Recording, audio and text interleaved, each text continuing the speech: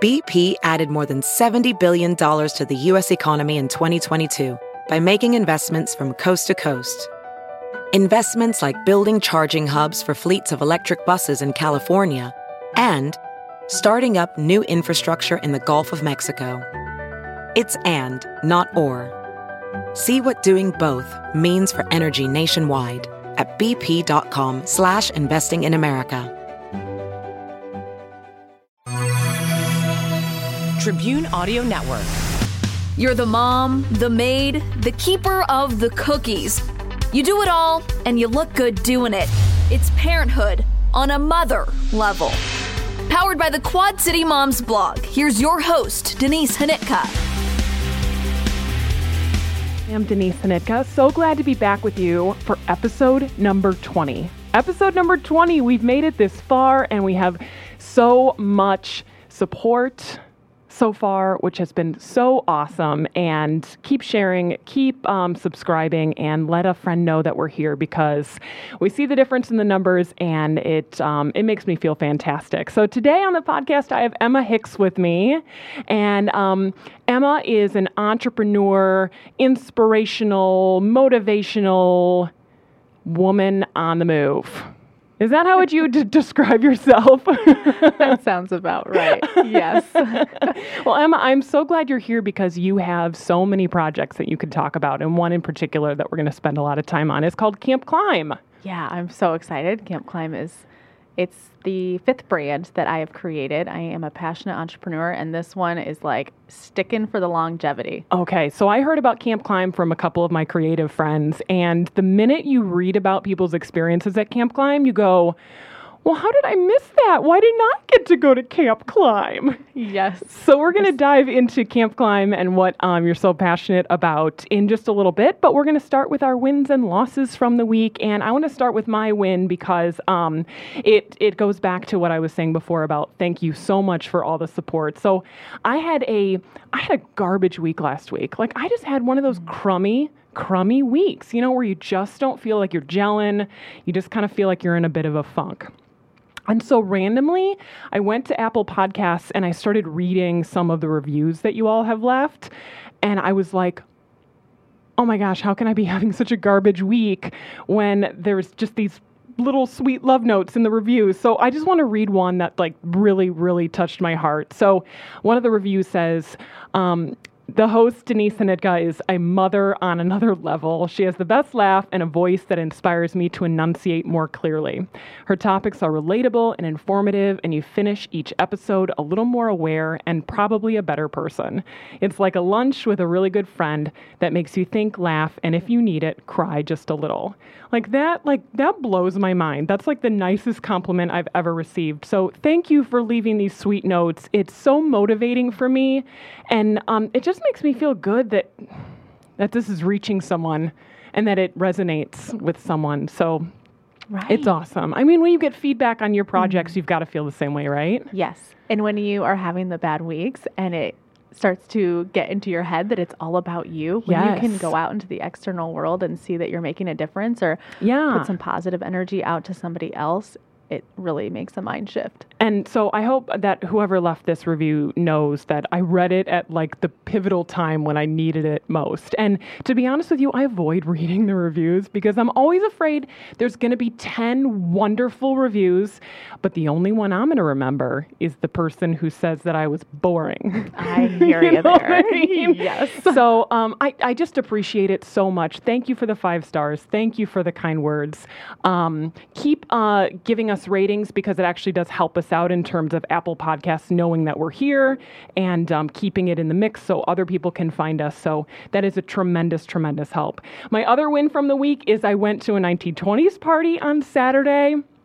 Theme parties are not my jam. Like, I do not love a theme party, but for some reason, I just really embraced this one, and it was so, so fun. So I got styled for the event by my friend Stephanie. She is with Simply Stephanie Style, another entrepreneurial woman, and so she does personal styling, and she came up with this fantastic outfit for me. She pulled all these little pieces from Amazon, so it was completely affordable. And then she helped me with some just some ideas for my husband's outfit. And so I went to that Dillard's Mega Clearance, here in town. I love that place. So the Dillard's Mega Clearance has all these vests. So I just picked him up like a random vest, and I got it home, and it did not fit him at all. And I'm like, oh my God, where am I going to find another vest? I have just such little time remaining. And so we put that darn vest on him, and I just started cutting the back. Like just taking big hunks out of it with the scissors until that baby buttoned. So he left his jacket on all night, needless to say. But when you take big old slices out of the vest in the back, it really does make a nice custom fit. That is amazing. So that is how we win. That's how we take it to a mother level when we just start hacking up our husband's clothes. So does anyone want to cut up vest? I have one. Emma, how did you win this week? Yeah, I would say today was a big win. We had all 3 kids home and just have been really cautious of where I put meaning to things, and also that today is a choice, and I can choose to be overwhelmed or I can choose to just embrace this time we have together. Yeah. There was definitely some work that needed to get done, so it was me surrendering control in the kitchen and letting them take Betty Crocker cookie mix and make the kitchen a mess and cut out cookies. So I'm really just proud of myself for surrendering some control with the kids and making memories and being more present. That's just something that I have been really working on in the last year, is to be doing less and being more. Yeah. Mm-hmm. Yeah, which is hard to do. I mean, I remember I made a concerted effort this year with the pumpkin carving to not freak out about the mess and the guts, because last year I was hovering over Abram and just like, don't put the guts over here. You got to put the guts in this bag. And I mean, neither of us enjoyed it. Yeah. Right. And same with the cookie baking. I know. If you worry about the flour on the ground, then what? Yep.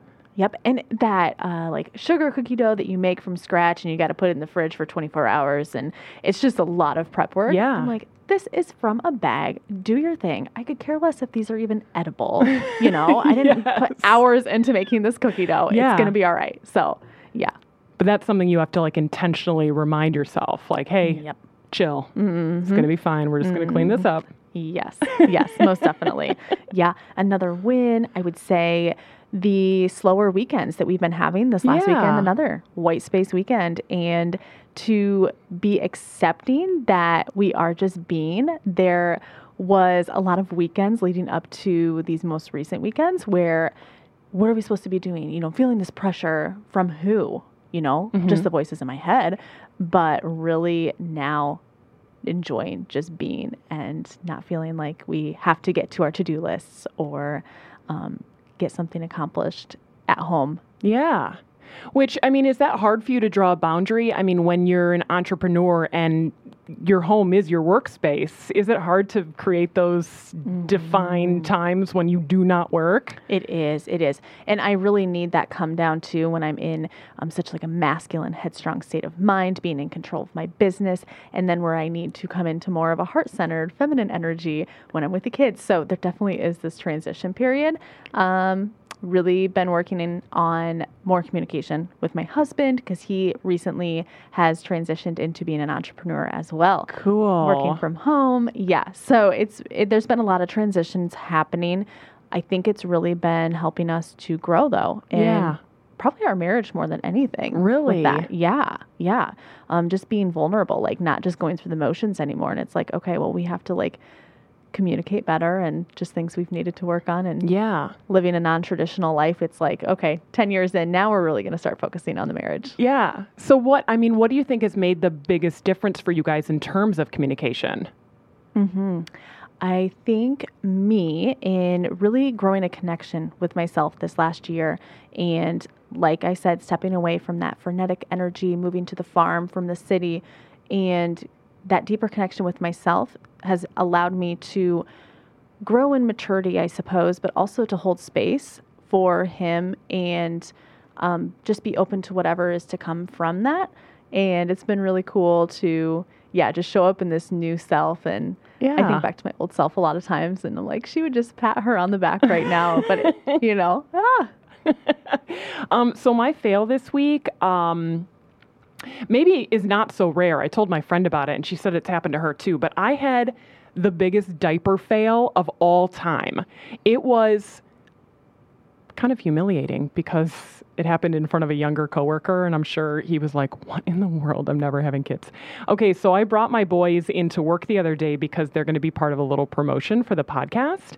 And so I'm outside at the playground. It was that random 50-degree day or whatever it was. And my littlest, my 9-month-old Everett, was just wearing like a onesie and some little like baby jeans or something. And I don't even think he had socks or little shoes on or anything. It was warm enough. And so I'm standing there out on the playground, and my coworker is shooting video of, me like mothering or whatever I was doing.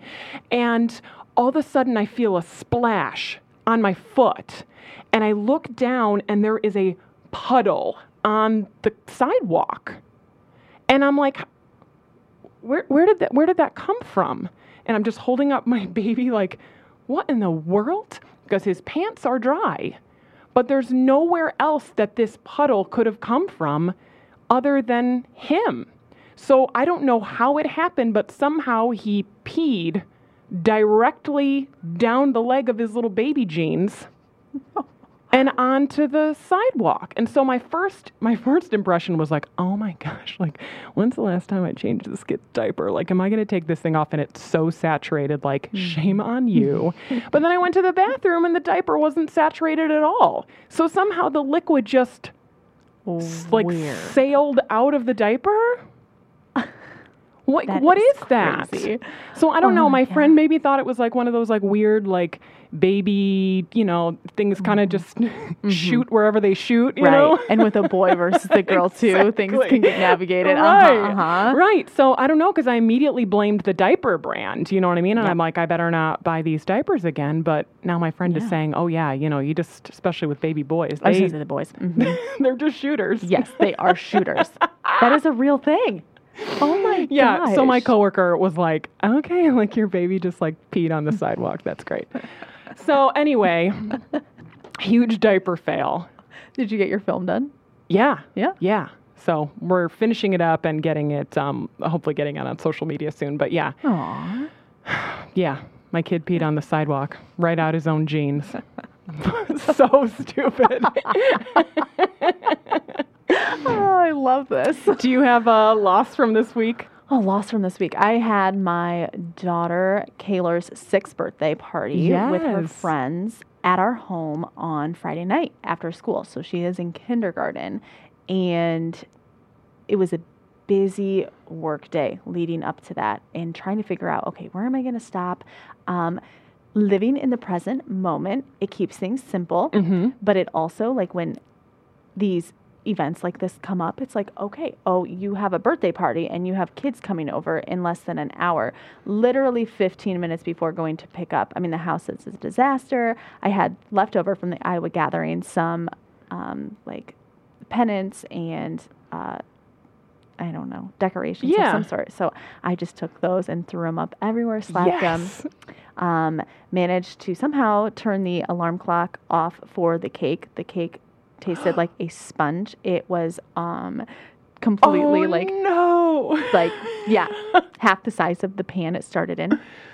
I had that in the pantry cooling, and so got the kids. There was 7 of them that came home, and it was fine. I think she was fine. There just wasn't much structure there for kindergartners.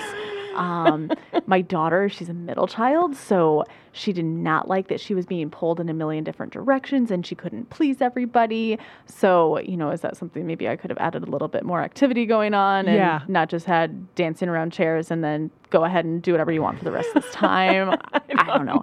Yeah. So I was like kind of a little bit of a slap in the face reminder, like slow down and just maybe get fresh perspective on Sundays. Yeah. What it is that's happening for your week. And it was fine. It was fine. Well, she's not going to remember it as anything other than a great birthday. And I had a bunch of my friends over. Yeah. She does say she wants like 2 friends. This is not for her. She had a meltdown and she was like, I can't be in a million different places at one time. So, that was funny too, because her older sister had this birthday party in October, and she's like, that's what I want to do. And then she has it, and she's like, oh, okay, yeah, your personalities are very different. We're different people. Yes. Oh, but she still wanted to do what Big Sissy did. Yeah, exactly. Yeah, That's so sweet. It is, yeah. I want to transition into our moms in the headlines. And so I want to preface this by saying this is not a political conversation, okay? So nobody tune out. But the article that I chose just jumped off the page at me because we spend a lot of time on this podcast talking about ways to improve our work-life balance and to, feel like we are as solid at home as we are at work and things like that. And so the article title is Senator Kamala Harris. She's running for president, as you know. She introduced a bill to lengthen the school day by 3 hours.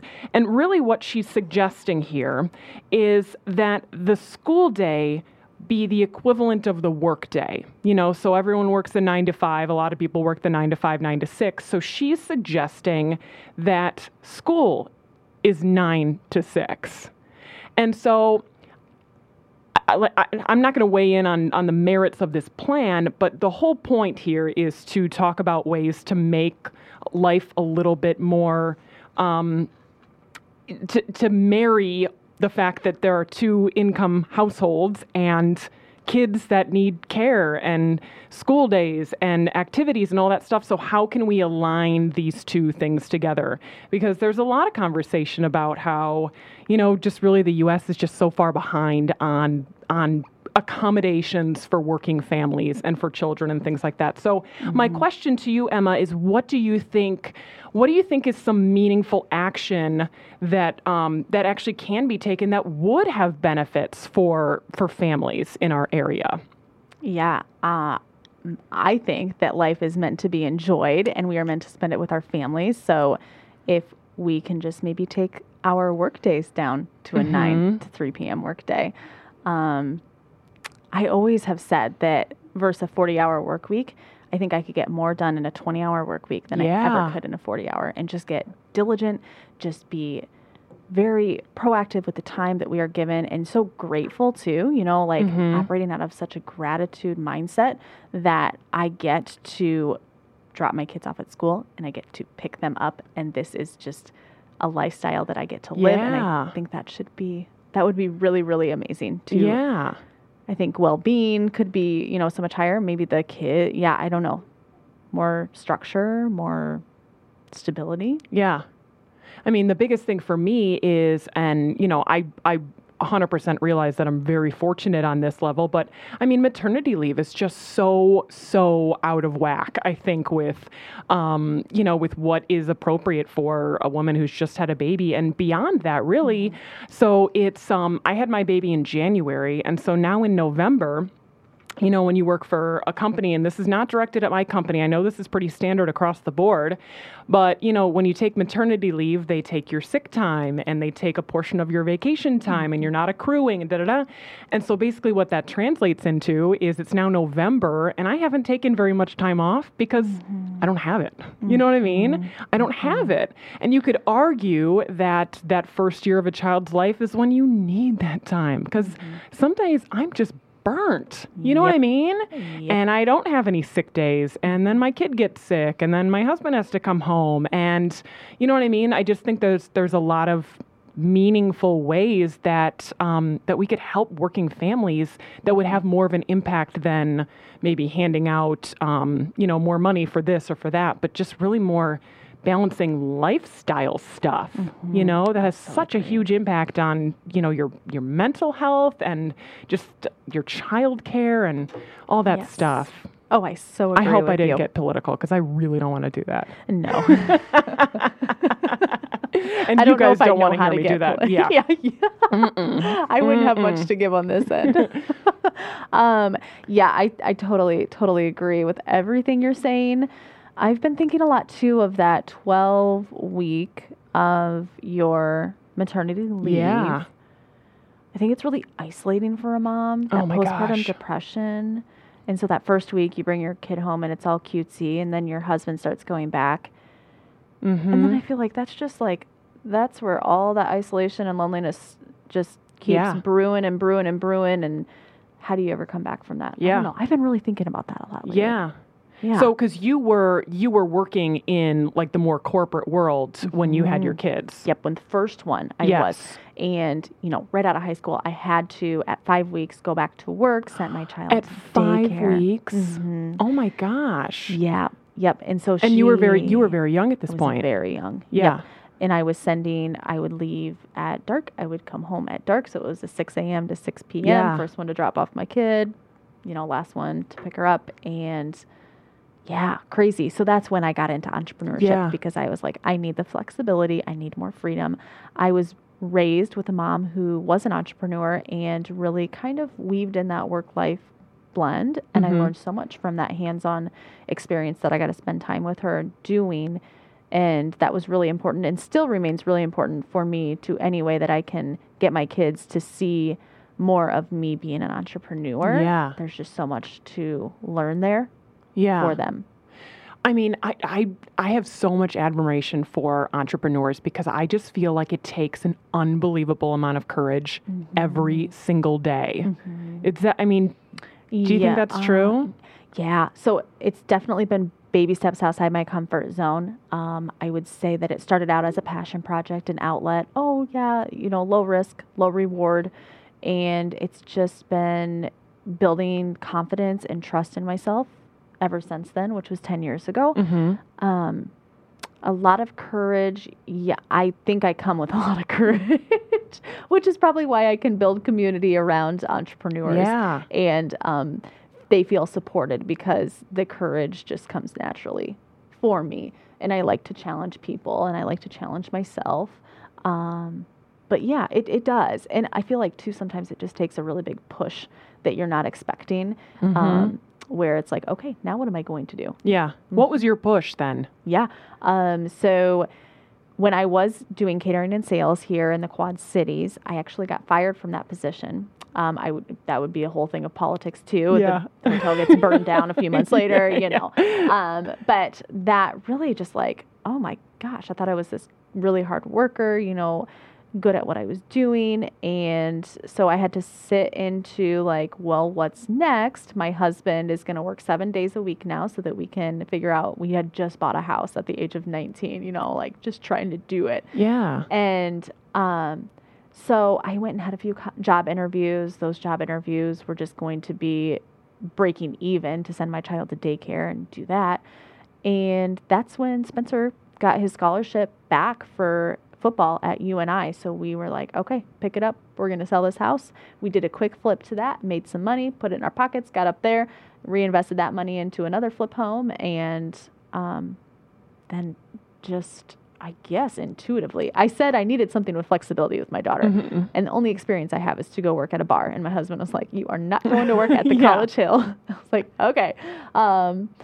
And just trying to, figure out, we're this young, but we want to build a solid foundation with our family and, be treated with respect from people when we're out and about. So we're trying to act like we're 30. And it was just weird. Hold on. So I really want people to understand this. So you're 19 years old, you're married, and you're trying to figure out your way. And then meanwhile, you're like flipping houses and you're making huge decisions at 19. Yeah. And I'm just thinking about myself making any level of decision at 19, and that just wasn't going to happen. Like how did you have that strength at such a young age? Yep. Raised by a single mom.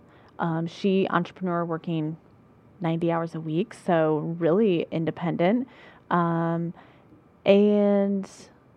just, I'd always, ever since I can remember, I didn't like to watch cartoons.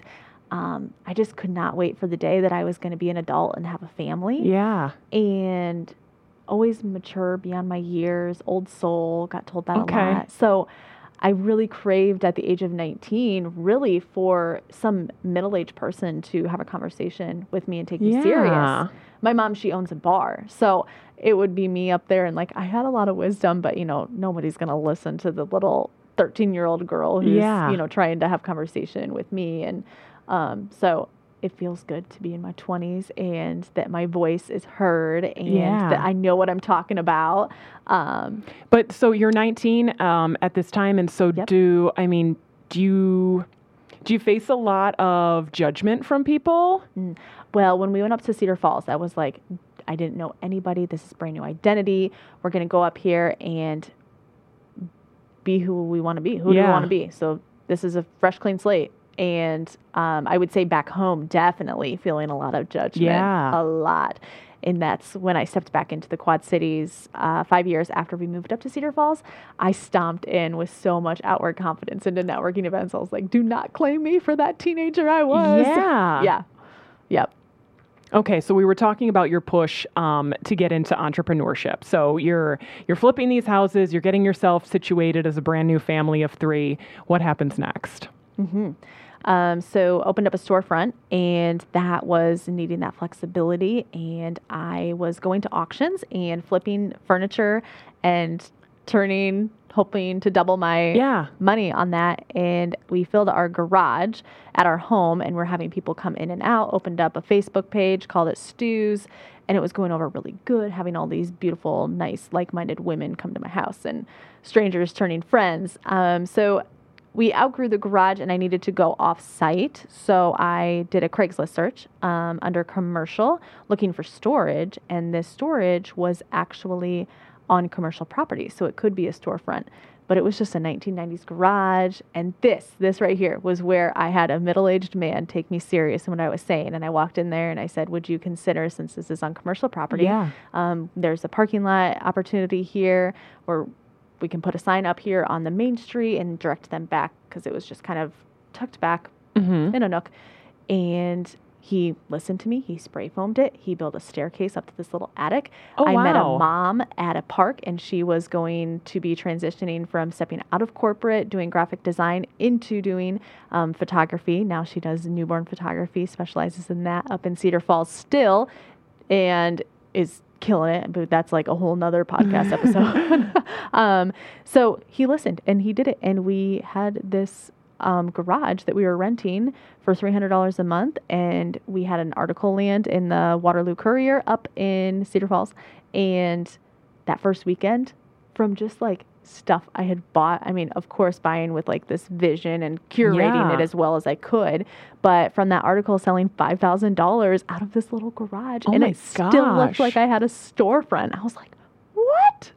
And these strangers coming and like, I love your story, and this is so cool. And I'm like, I'm 20 years old with a baby on my hip, and my husband plays football. Like, this isn't cool. I was just waiting for that story, like where I'm sitting now. Like, oh, I don't know what you guys see. But anyways, it's been a really, really cool ride. That's very cool. And I mean, so what time period was this? Like, I feel like you were flipping furniture before flipping furniture was cool. You know what I mean? Yeah. So 2012, and that was right on that cusp. Yeah. Yep. Like, that's when Pinterest is coming around, and everybody's like deciding that they can chalk paint their stuff. Yes. And I definitely hit the Facebook too when I created the business page before algorithms were such an issue, which was such a blessing. Yep, to gain some good traction there. We'd have Tuesdays, so we would have these weekly auctions, and people would bid on these pictures of stuff that I didn't want in the store anymore, and gain consistency, and would have repeat customers in week after week. We'd do a flip every week with our furniture and the storefront. I was doing vintage markets, so that's where I really got a feel for the energy that I wanted to create. That also kind of pulls into the Camp Climb brand of just being surrounded by like-minded people who are like, I want to turn my passion into profit and make the world a better place. And I would never make money at those vintage markets, but I would just come back for these people. Yeah. So amazing. Yeah. Interesting. Yeah. Okay. So, how did it work then at that time with your daughter? I mean, were you able to, like, did you have her at home with you during that time, or? Yeah, so with my daughter, I did everything with her. She went to auctions. She worked with me every day. And same with the photographer who was upstairs too. She had, our daughter and son were 4 days apart, so they did everything with us. Oh, wow. It was really beautiful. And that's the way my mom raised me and my sister. We just did. It was no questions. And we didn't have a support system up in Cedar Falls for the children. So then when I got pregnant with number 2, I still thought I was invincible. And I was able to like pull it off, but I was mentally just not well. I was so not suffering from postpartum depression, but just being so out of touch of myself. didn't know that self-care existed, didn't know that time for myself was important. Anxiety, terrible anxiety, like to the point where I couldn't even pick up a drink and get it to my mouth because I was just so out of balance. Wow. Yeah. It was bad.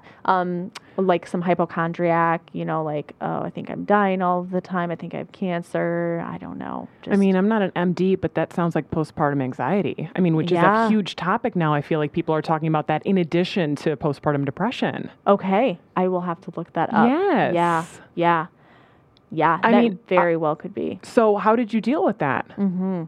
Well, I got on an antidepressant, a very small dosage after Kaler, and still powered through with the 2 girls doing the business. It was when I got pregnant with number 3. So then I come off of the antidepressant. Okay. And I feel great. It's because being that hypochondriac, since I'm pregnant, like every symptom I'm having, I'm like, oh, it's because I'm pregnant and it's beautiful and I'm alive.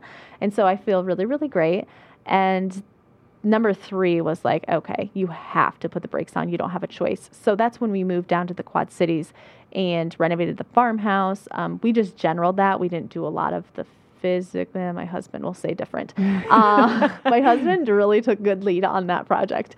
And I still wanted to have creative identity. So I had a lifestyle blog called mainandsecond.com, and that was just dabbling in blogging, and that's actually how this production company found us. Okay. Where we had a TV show opportunity through Pytown Productions, HGTV show called Small Town Big Pick. That was a pilot that actually did air. Okay. In January of 2018. So what was that like, filming that pilot? We just did it. So grateful looking back that we didn't. What was the concept of it? Was it kind of like American Picker-esque? Yeah. Yep. Okay. Yep. So we would just go out to barns. We would go to auctions, go to flea markets, grab stuff, bring it back to our own barn, flip it, freshen it up, restore it, and then take it to a market or have it sold to a client that we had lined up. And yeah, it was just really just a reality TV show with me and my husband and our 3 kids just doing life here in Iowa. Was it a good experience filming it? Yeah, so it was an opportunity that I didn't want to turn down. Yeah. See what could come from it. I didn't want to live with regrets. It was really, the production company we worked with was really amazing. But still kind of like in this mindset of fake it till you become it kind of thing.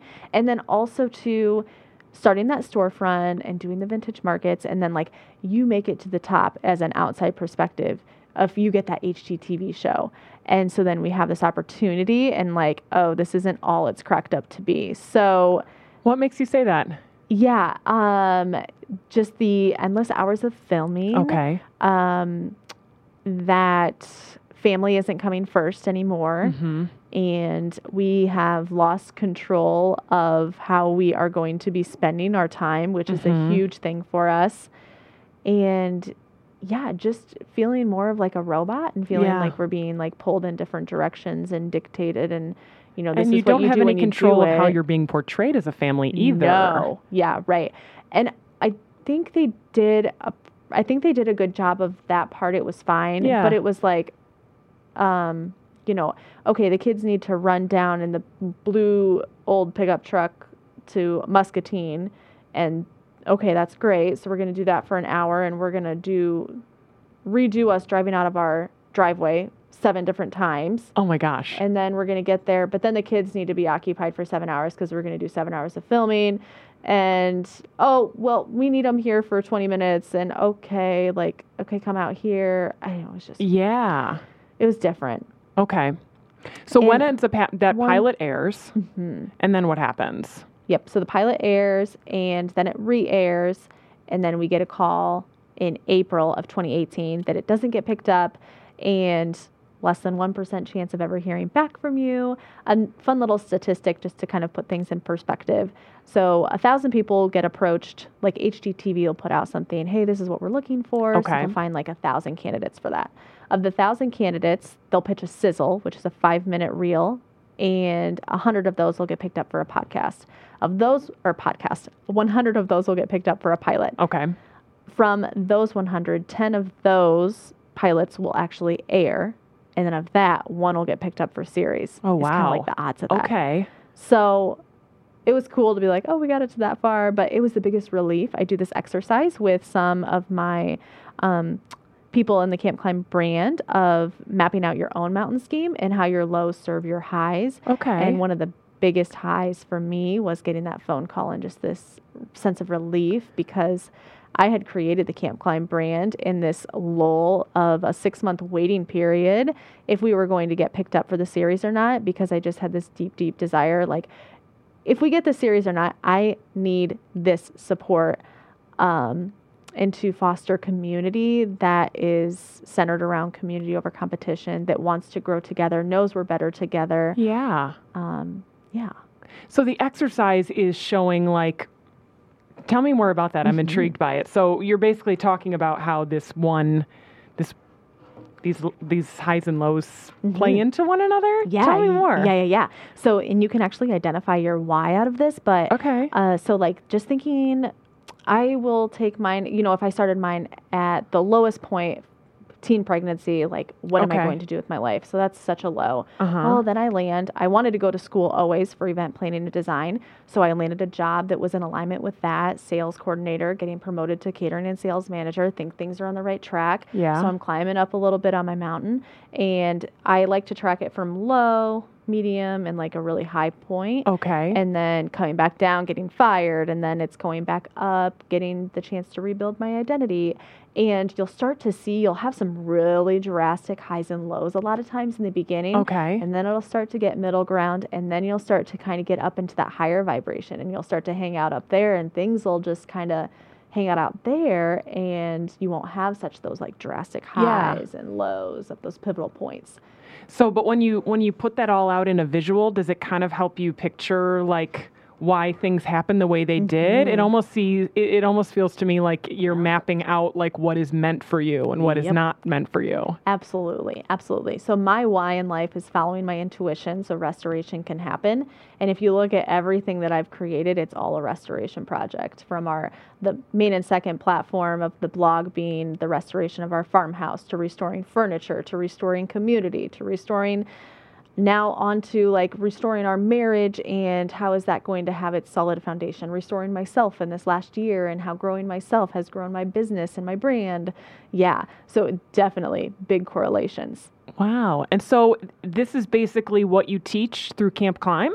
This is one of the exercises. Okay. Yep. We took 14 women out on an intimate intensive, which is an intimate retreat with like-minded women, to Oregon in April.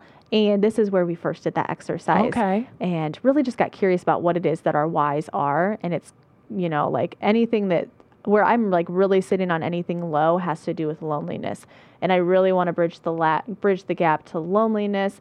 More importantly, with Camp Climb, bridging that gap from online to in real life. Like, I just know the power of in real life interactions, just how like even us, this is the first in real life podcast episode I've ever aired, which is really fun. Yeah.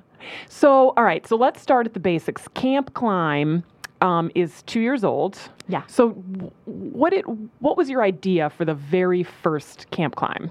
Yep. So putting that focus on solely an annual summer camp for women to come together. I had the base tent peak tracks already figured out at that time. I wanted to get basically 3 camps in one, and making sure that you're surrounded with people that you can relate to in business. And you actually mean camp is the thing. You mean this is like is it like kind of like a Girl Scout camp type of place? Yes. Okay. Yep. So a lot of nostalgic feels coming out there. Yeah. Why did you want to do it that way? Yeah, just like getting back to a more innocent side, and just feeling free. That inner child, let it come out, show up your truest self.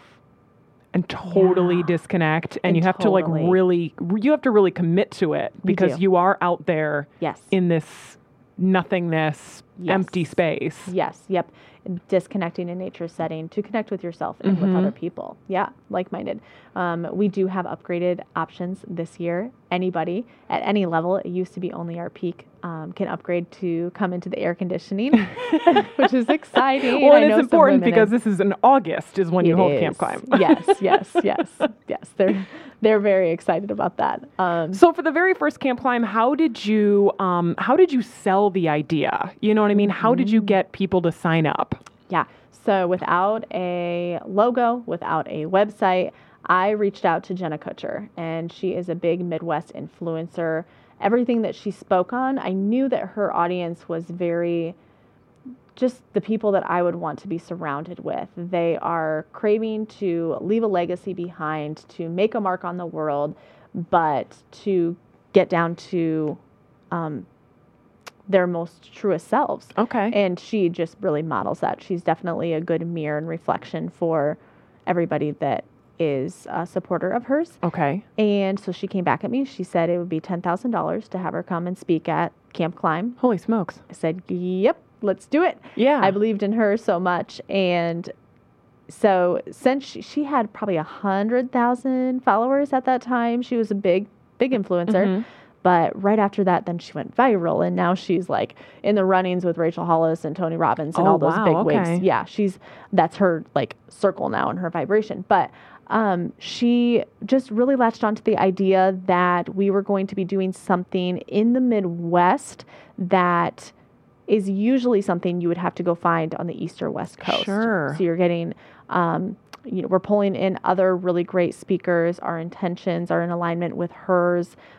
She speaks to our core values. And so since she said yes, we really just used her in our marketing and promoting of this. And a lot of the people who committed to Camp Climb or heard about it was through her speaking about it on her podcast or on Instagram. Yeah. So that was really cool to... Okay, so, I mean, reaching out to her, were you like terrified just to even put that call out there to her? I can't find that original email. I get asked this a lot. Like, what the heck? I had heard there was a couple women in the Iowa City area, and they had reached out to her and had been thinking, oh, that'd be fun to get her. And she was $5,000 at that time. And so I was like, oh my gosh, you guys, why are you not jumping on this? So I was like, I'm going to reach out and see. And then it was 10,000, and I still was like, not even batting an eye. Okay, yeah, we're going to go with this. No, I wasn't. No. Yeah. See, that would terrify me. And that would keep me from, going for something that I would want, because I would automatically think that person opens up the email and goes, ugh. Yeah. You know what I mean? Yep. How do you get out of that mindset of I'm not worth reading this email? You know what I mean? Gosh, yeah. Self-worth is so huge. Yes. I guess just being okay with the worst case scenario. Which is you just never will hear from them. Yeah, never hear from them. That's it. Yeah. That's the worst that can happen? Maybe the worst that can happen is they tell you that your idea is terrible. And right. This is the stupidest thing. Yeah, right. Okay, so let's say that's the worst thing that can happen. Yeah, and I think maybe I just sit into that. Like, what is the worst thing that could possibly happen? And you can't ask for what you don't get. It's been really powerful to be amongst like-minded women where we are saying our dreams out loud more, and we're seeing how they evolve. We're giving ourselves permission to say things out loud, not because they're going to happen just like we say, but then also giving ourselves permission to let them ever evolve into something completely different that, I just had an instance today. We would like to host this workshop with you up in Madison and have you be a part of it. And that was about a month ago. And she got back in contact and she's like, after sitting on that, I think maybe this could be something that you would like to be in attendance for or be on the panel for. And we're kind of taking this a different direction. And I just think that is so cool and so beautiful. It's so empowering to be able to speak your dreams and like not have to, you ever say dream and you're like, oh my gosh, now I'm being held to that, Yes, I think it's agreed. Like, but there's also so much power in saying it out loud. And then what could happen from that? Especially with like-minded people, sometimes you say your dreams to some people and they're like, I just don't. There's a certain, like-minded brain out there that can understand and kind of feed off of what you're saying. Yeah. But I 100% think that one thing that holds me back is being afraid to ask for help and being afraid to reach out to, people who have expertise in certain areas in fear of looking stupid or like I don't belong doing the thing that I'm asking about. I would, whatever you're seeing in that person, I would just really go after them and like tell them what you do see in them and like what you really value. Yeah. And how you could see them adding value to you, because we all want to serve others and we all want to help others. There's just like a different way, I think, of wording it, because that one line of, oh, can I pick your brain for, a cup of coffee? Like, oh, no. Yeah. But they want the same thing that they would want if you pitched it as, I see so much value in you and I really think that you could add value to me. Mm-hmm. Yes, I would love to add value to you. Okay. The other thing I like about the idea of Camp Climb is here is this group of women, and maybe some have overlapping goals and dreams and things like that, but I don't see it as a competition thing. It seems like everybody is there and acknowledging the fact that the sun can shine on everyone. Yes. Oh my gosh, this is so true. And that's when we attract and bring in our keynote speakers, leaders, they all have to align with our core values, and they stay there the entire weekend to hold space for our attendees for the entire weekend. I live by the golden rule, treating people the way I would want to be treated. And that too, with that HGTV show opportunity, I want to be treated the way I'm treating you. Like I'm just another person, no matter how much success I should ever gain in my life. So I think that's really cool. And that we are all leaders and we are all students. So tell me about the lineup for this year's Camp Climb. Yeah, so we have Erin Lochner coming back for Camp Climb 2020 and Natalie Frank coming back. Those are our two secured spots. Natalie Frank is the founder of Rising Tide Society. So she has chapters all over the nation, Tuesdays Together, Get Together, Creative Entrepreneurs, and also is a co-founder of Honeybooks, which is a system for your online business or any business that has the contracts and CRM, some automation for your business. And then Erin Lochner, she had an HGTV show. She actually had the producers that Chip and Jo from Fixer Upper, they had, and she got done with her TV show, said, I'm out. And then that production company went after Chip and Jo. So she was like the one right before that. Yeah. I thought that was really funny. Cool. Yep. Yeah. So she resides in Indiana. She lived in LA. She did the fast pace, the frenetic energy. She's getting back to a slower pace. She wrote a book, Chasing Slow, which is amazing, amazing book. So if you are a mom, I highly recommend you to read that. And she's just you just feel so heard when you're around her. And the way she held space for women at Camp Climb was really, really beautiful. And she has really latched on to what's been created. I think she too, having gained a lot of success, writing this book, a beautiful author, that she's coming somewhere where she just gets to be treated like another person too. Just as much as that base camper who doesn't have anything and doesn't feel her self-worth and doesn't know what she's doing on this world, but knows she wants to make a mark, can feel the same exact way that somebody up there that's making $1 million plus every year, So is it only for entrepreneurs or do you have to be a mom? Yeah. So we have our base tent and peak tracks. So the tent track has a business and also the peak. Our base track does not have to have a business. Okay. You are coming there to try and figure out what your how, your what is. You know that you want to make a mark on the world. You know that you're better together in community. You're looking to bridge that gap from loneliness. A lot of the new moms, that are like, where I was sitting in that position of I need flexibility, I need more freedom, I want to spend time with my kids, living this corporate, life isn't for me. Yeah. We do this logging exercise with Camp Climb brand, and it's just writing down every single thing you do in your day for 21 days and observing how you're spending your time, what's depleting you, what's giving you life. And a lot of times people will have their corporate jobs on there and they will have their side passion projects. And they'll be like, do I even need to log my days for when I'm working? It's just like, that's just how you feel sometimes of like, which, just sitting there in that moment and just ask yourself that a couple more times. Like, do you hear what you're asking yourself? That makes you think. It does. It does. And I know it's hard. It's hard. But the passion projects, those give you life. Yeah. So if you can start to see, even in there, you can start to give yourself just some mind shifts. So we've had people that come in and they're like, we highlight in blue things that are negative energy, and then things in pink that are igniting positive energy. And they're like, I'm doing the same thing I was from day 1 to day 21, but by day 21, my perspective on life has just changed so much. Interesting. Just the way I view things. I actually just had my husband start today doing this exercise. He said yes. I'm like, let's just do 5 days. Let's see what happens. Yeah. Because with all of this personal development I've been doing, I don't want to be too pushy on him, but I know he's curious and is aware of just certain different things of like, wow, you're really handling that situation differently. I admire that about you, but how do I do that? So tonight, even folding laundry, just the conversations and how he was just like, kind of just like no patience with them folding the clothes the way they were folding them, and he wanted to be in control of it. It's like, that'll be really interesting when you go to your workbook of like, that it was so depleting for you to fold the clothes with the kids. Sure.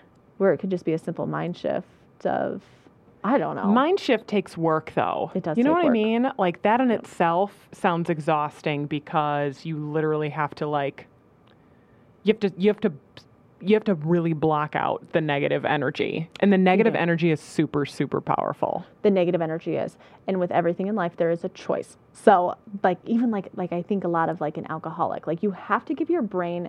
There needs to be 2 things there. You're going to go back and you're going to keep drinking if you don't always have something else navigating in your brain. Okay. So like with the, it's like I'm faced with a choice, negative, positive. What am I going to choose right here? I don't know. How do I choose to handle the situation? Because if you're going to handle it negatively, you can't handle it positively too, I think that's really cool. Really fascinating. And then also what we put meaning on too. I'm like, I like that.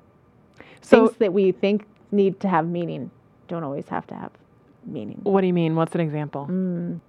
Like, I'm almost wondering if if you mean like, you go to a pumpkin patch with your kid and you're trying to like, you're desperately trying to like make memories and take the pictures and and do all the things for the gram. And you know what I mean? You're like, you're putting a ton of pressure on what should be like a regular trip to the pumpkin patch. Yeah. And you don't need to like, I don't know, make it a bigger thing than it is, Yeah, that's a good one. Yep. Or you're not, I don't know. That's a really good one. Yeah. I think I was trying to think of it in a different way. That makes a lot of sense though. And I think that definitely, and just, if we can just keep giving ourselves permission as a community to just be our truest, authentic selves, I think is really cool. And if that brings somebody joy by doing that, but like sitting in, does that bring you joy? Right. Does it actually, or are you spending energy on worrying about an image or something? Yeah, right. Yeah. So the other thing that it sounds like is important to you is this concept of pace. And you sort of walk the walk in terms of pace because you've intentionally moved to create that slower pace for your family. Can you talk about that? Yeah. So going and moving up to Cedar Falls and being amongst the frenetic energy, living a half mile from Target, if you need the cream of mushroom for the casserole, you go get the cream of mushroom, and, the car is constantly whizzing, and never needing to sit still in that, because that's just not what you do. And then when we moved out to the farm, getting to that slower pace, something that me and my husband was a goal forever. We always desired. My husband lived on a farm. I was in small town, but even when I was in the small town, I was like, oh, it'd be so fun. Our best friends from childhood, they lived on a farm, and it was always so fun to go out there. But it took some time to unwind and to get used to that slower pace. I will say it's healed me with my mental illness, I guess, of the anxiety. And I think that the anxiety, a lot of that came with that frenetic energy and that fast-paced living. I remember in the first months of living out there, I would be driving home with 1 or 2 of the kids. Spencer and another kid would be in town still doing something. And I just didn't want to go home and be in this lonely home, and maybe I could just go to a neighbor's. I'll go to a neighbor's for a little bit, and maybe I'll stop by there and see what they're doing for 30 minutes until Spencer will be home, and then I'll be there. And now, like, just that was part of that unwinding and getting out of that fast pace and like being okay to go home to a slower pace. I love to come into town. I'll be talking to my coach who lives out in California, and I'm going into the coffee shop today. Got to get into the faster pace. I need to get amongst the energy. So that's like, she's like, what? Come again?